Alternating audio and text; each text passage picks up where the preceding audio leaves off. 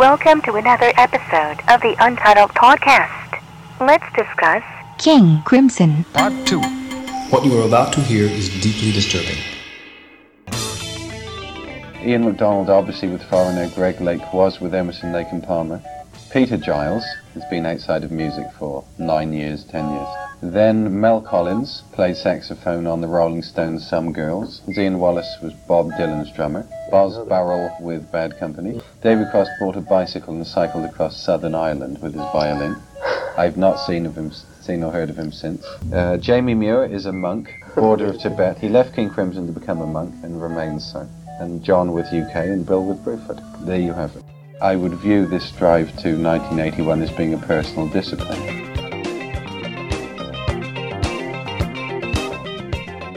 Robert Fripp had put together a band with Bill Bruford, and they picked up Tony Levin, who's this incredible bass player, as we'll talk about, and Adrian Belew. And Adrian Belew had played with Bowie and Zappa. He had his own band. He was really key in the best era of the Talking Heads.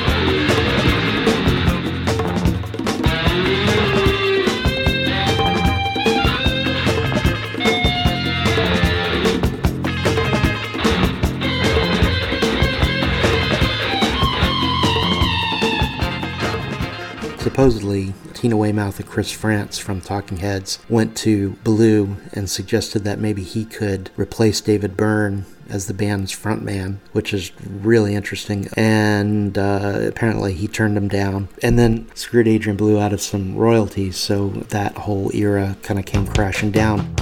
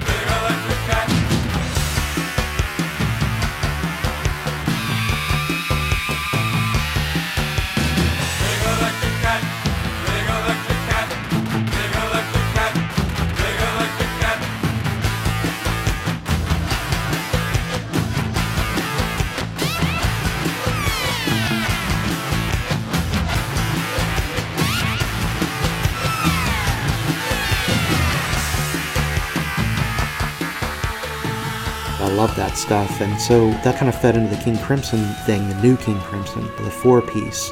They had elements of new wave, and they definitely sounded more modern, but you go back and listen to those records, and they are not dated in an 80s kind of way at all.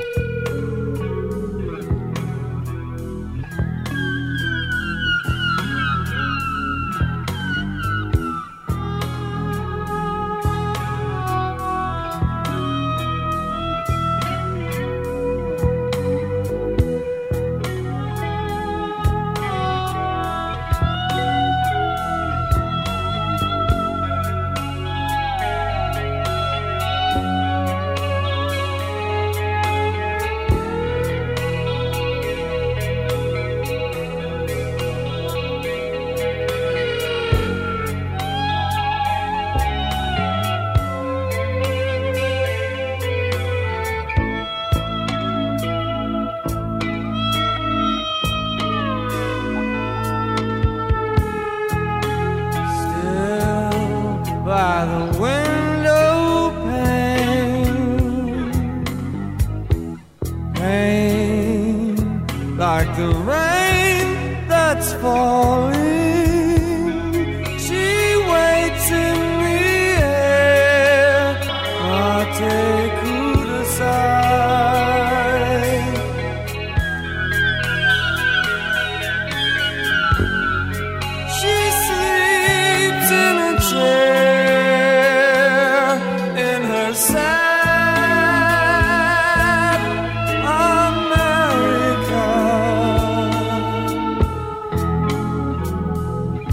Mate Kudasi is somewhat of a ballad, but it's really beautiful.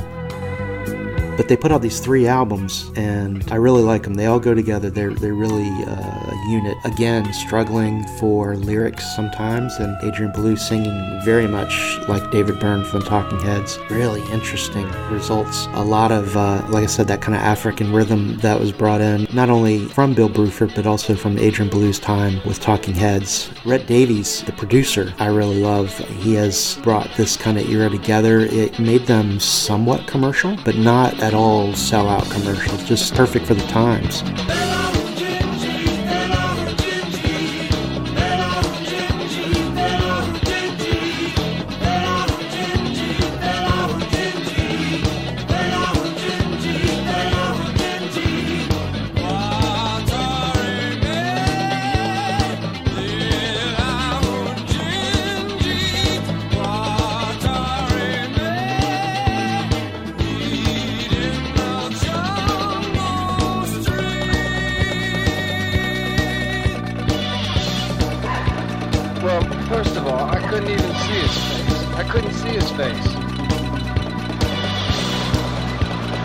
He was holding a gun against me.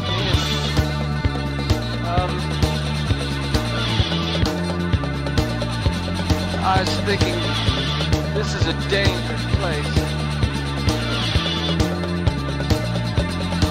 Well, this is a dangerous place.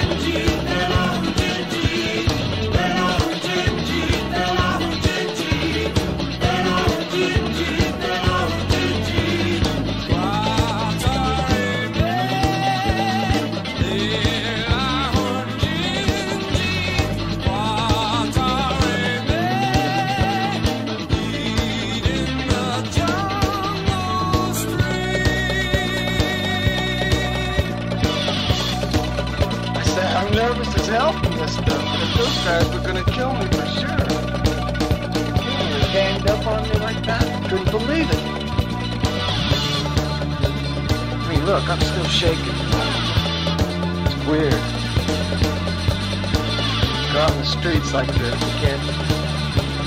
Dangerous place. It's a dangerous place. So suddenly, these 2 guys appear in front of me, stop, real aggressive, start at me, you know. What's that? What's that on that tape? You know, what do you got there? I said, hey, what are you talking into that for, you know? I said, oh, it's a tape, you know, and they said, well, play it for me. Oh, no. Put them off as long as I could. Finally, they turned it on, you know. They grabbed it from me, took it away from me, turned it on, and it says, he held a gun in his hand. This is a dangerous place. They said, what dangerous place? What gun? You're a policeman. The deeper I talked, the worse I got into it. I told him, I said, look, man, I'm not talking. went on forever. Anyway, I finally unbuttoned my shirt and said, look, I'm in this band here, you know? I'm in this band, you know? And we're making a recording, you know? And it's just about New York City, it's about crime in the streets. The explanation was going nowhere, but finally they just kind of let me go. I don't know why. So I walk around the corner. I'm like shaking like a leaf now, and I thought, this is a dangerous place once again, you know? Who should appear but two policemen?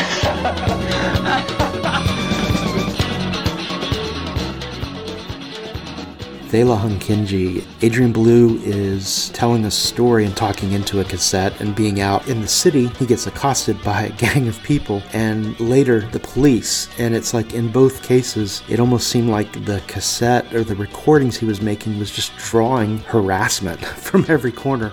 At this point, it just sounded like they were just breaking all the rules. Song structures, content of songs, the way they were doing songs. You have songs on this album that are lyrically just words tossed out alphabetically that have something to do with the word talk or discussion.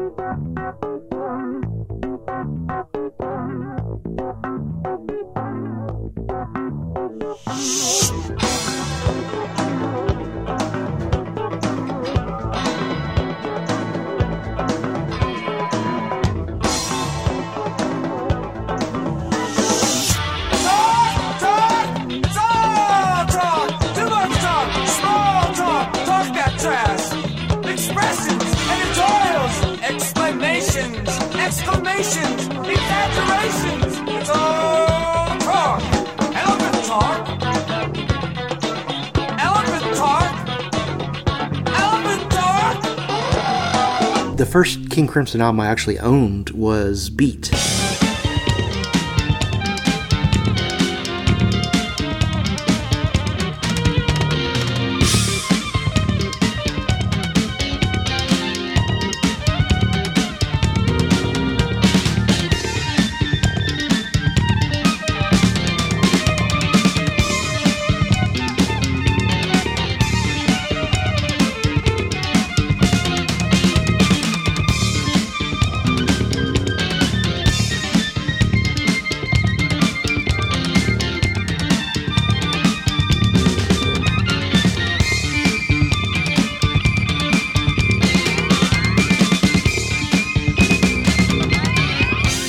Beat came out after Discipline in '82. Kind of a cool cover, just simple. It went with the burgundy red Discipline album cover, and then ultimately Three of a Perfect Pair. So you had the red, blue, and yellow basics of the group.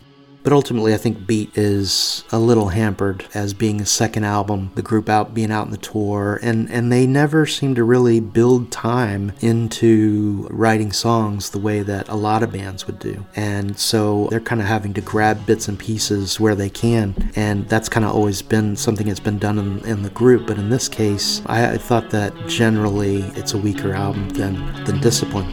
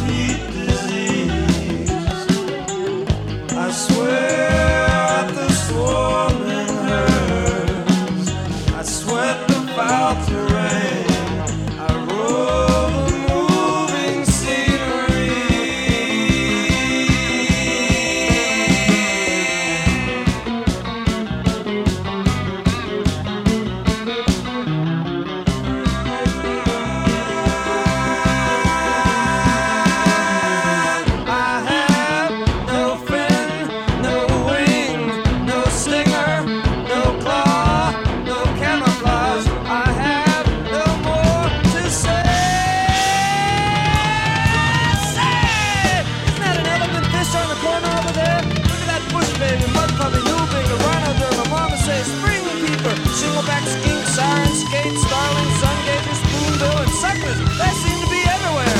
Well, it's a live review, random animal parts, now playing nightly, right here in Neurotica. So long!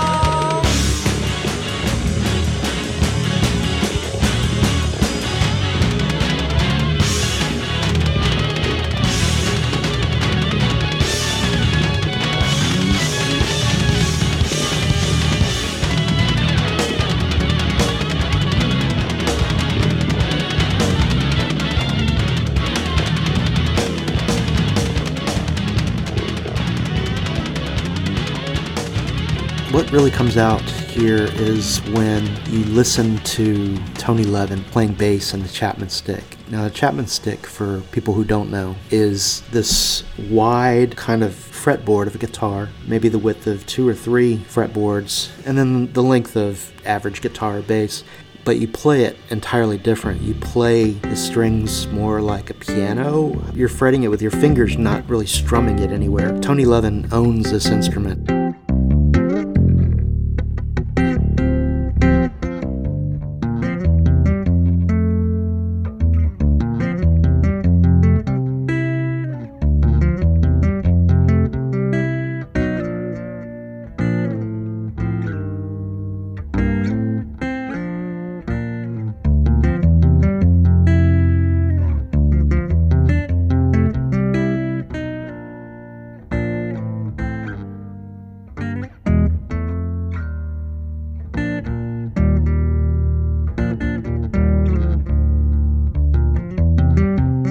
Then Three of a Perfect Pair comes out in '84, and this is the first King Crimson I ever bought off the shelves while it was still new.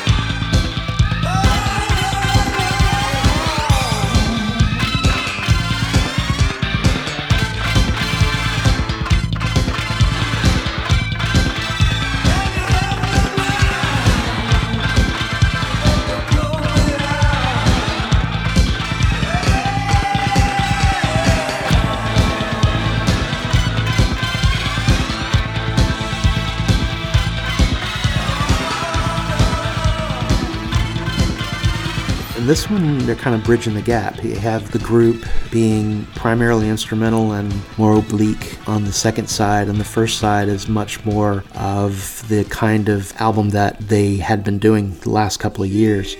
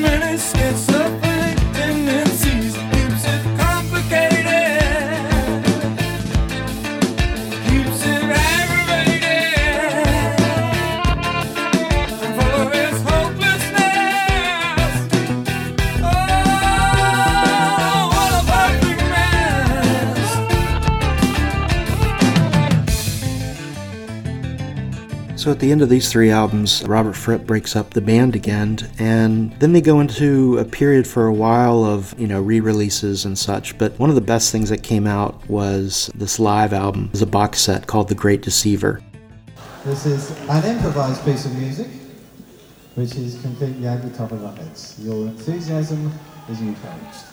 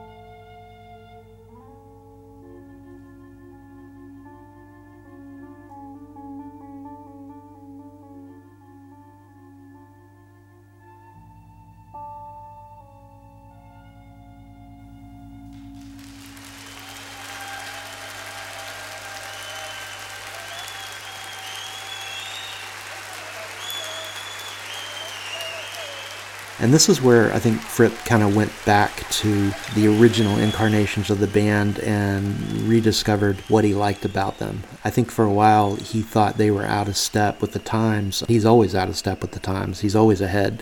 During this time period is when they put out compilation albums and the live one, and I was picking up a few bootlegs here and there, but this is really where the live aspect of their recordings gets so much better. They had put out 2 live albums in the earlier part of their careers in the 70s, and both honestly sounded like crap, especially at the time. I had the USA album. It just wasn't a good recording, so on Great Deceiver and future live albums that would came out, it was so much more enjoyable, and then you really got to hear where the good ideas came from as far as taking improvisations in the studio and turning them into real songs later on.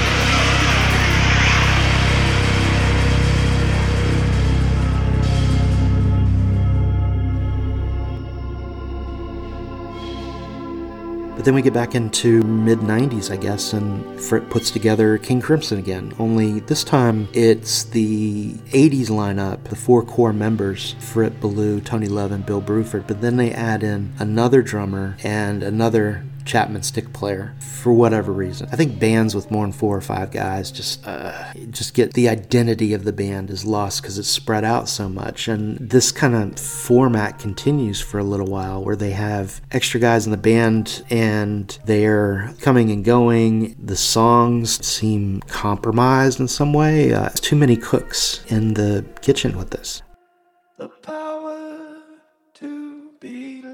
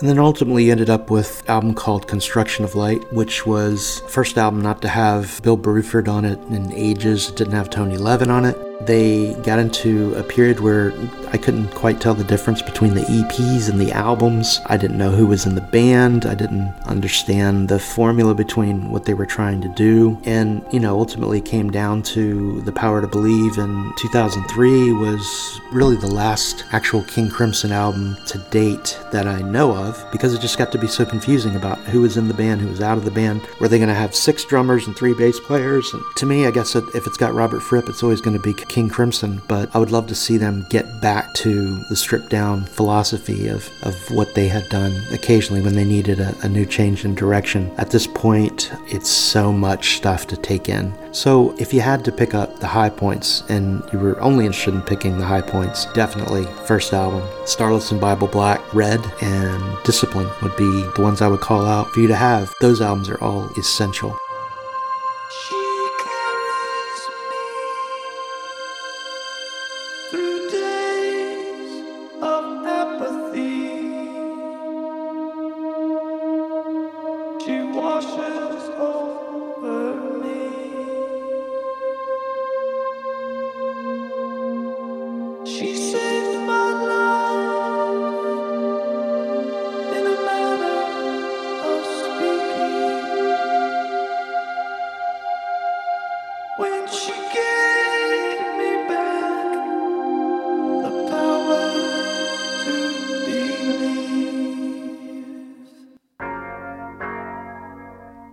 This episode is dedicated to John Wetton.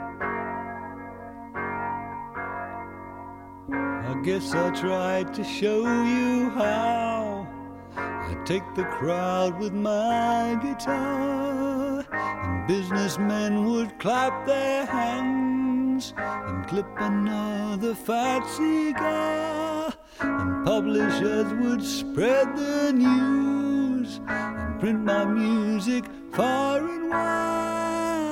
All the kids who played the blues would learn my licks with the bottleneck slide.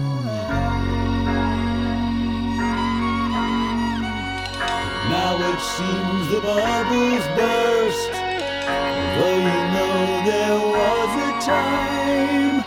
Love songs gathered in my head, poetry in every line, and strong men strove to hold the doors. With my friends I passed that age. People stomped on dirty floors before I trod rock and roll stage.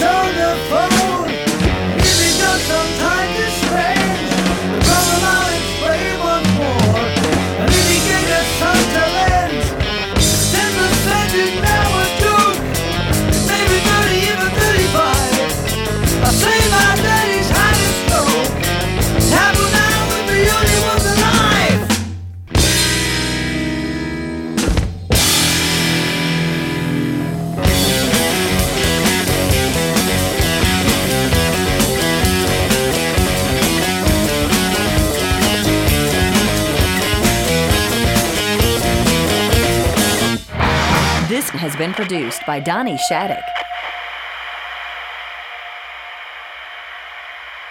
I want to say hey to Harry Nagel from a band called Monday Favors, and he sent me a real nice note. We seem to be on the same wavelength as far as music that we like and our general attitude and philosophy towards music.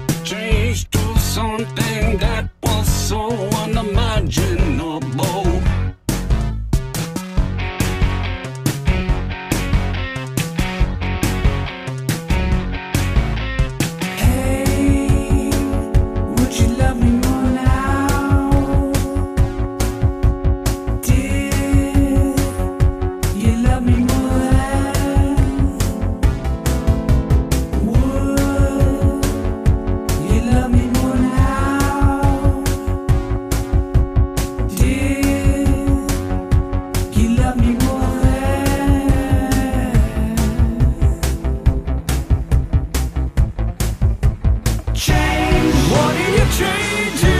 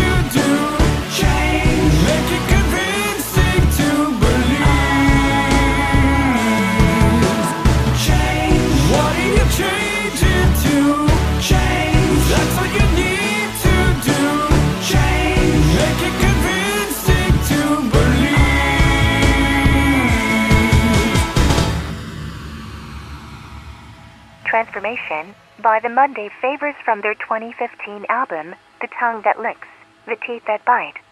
Look for the new Monday Favors album, Weird Messy, out this spring.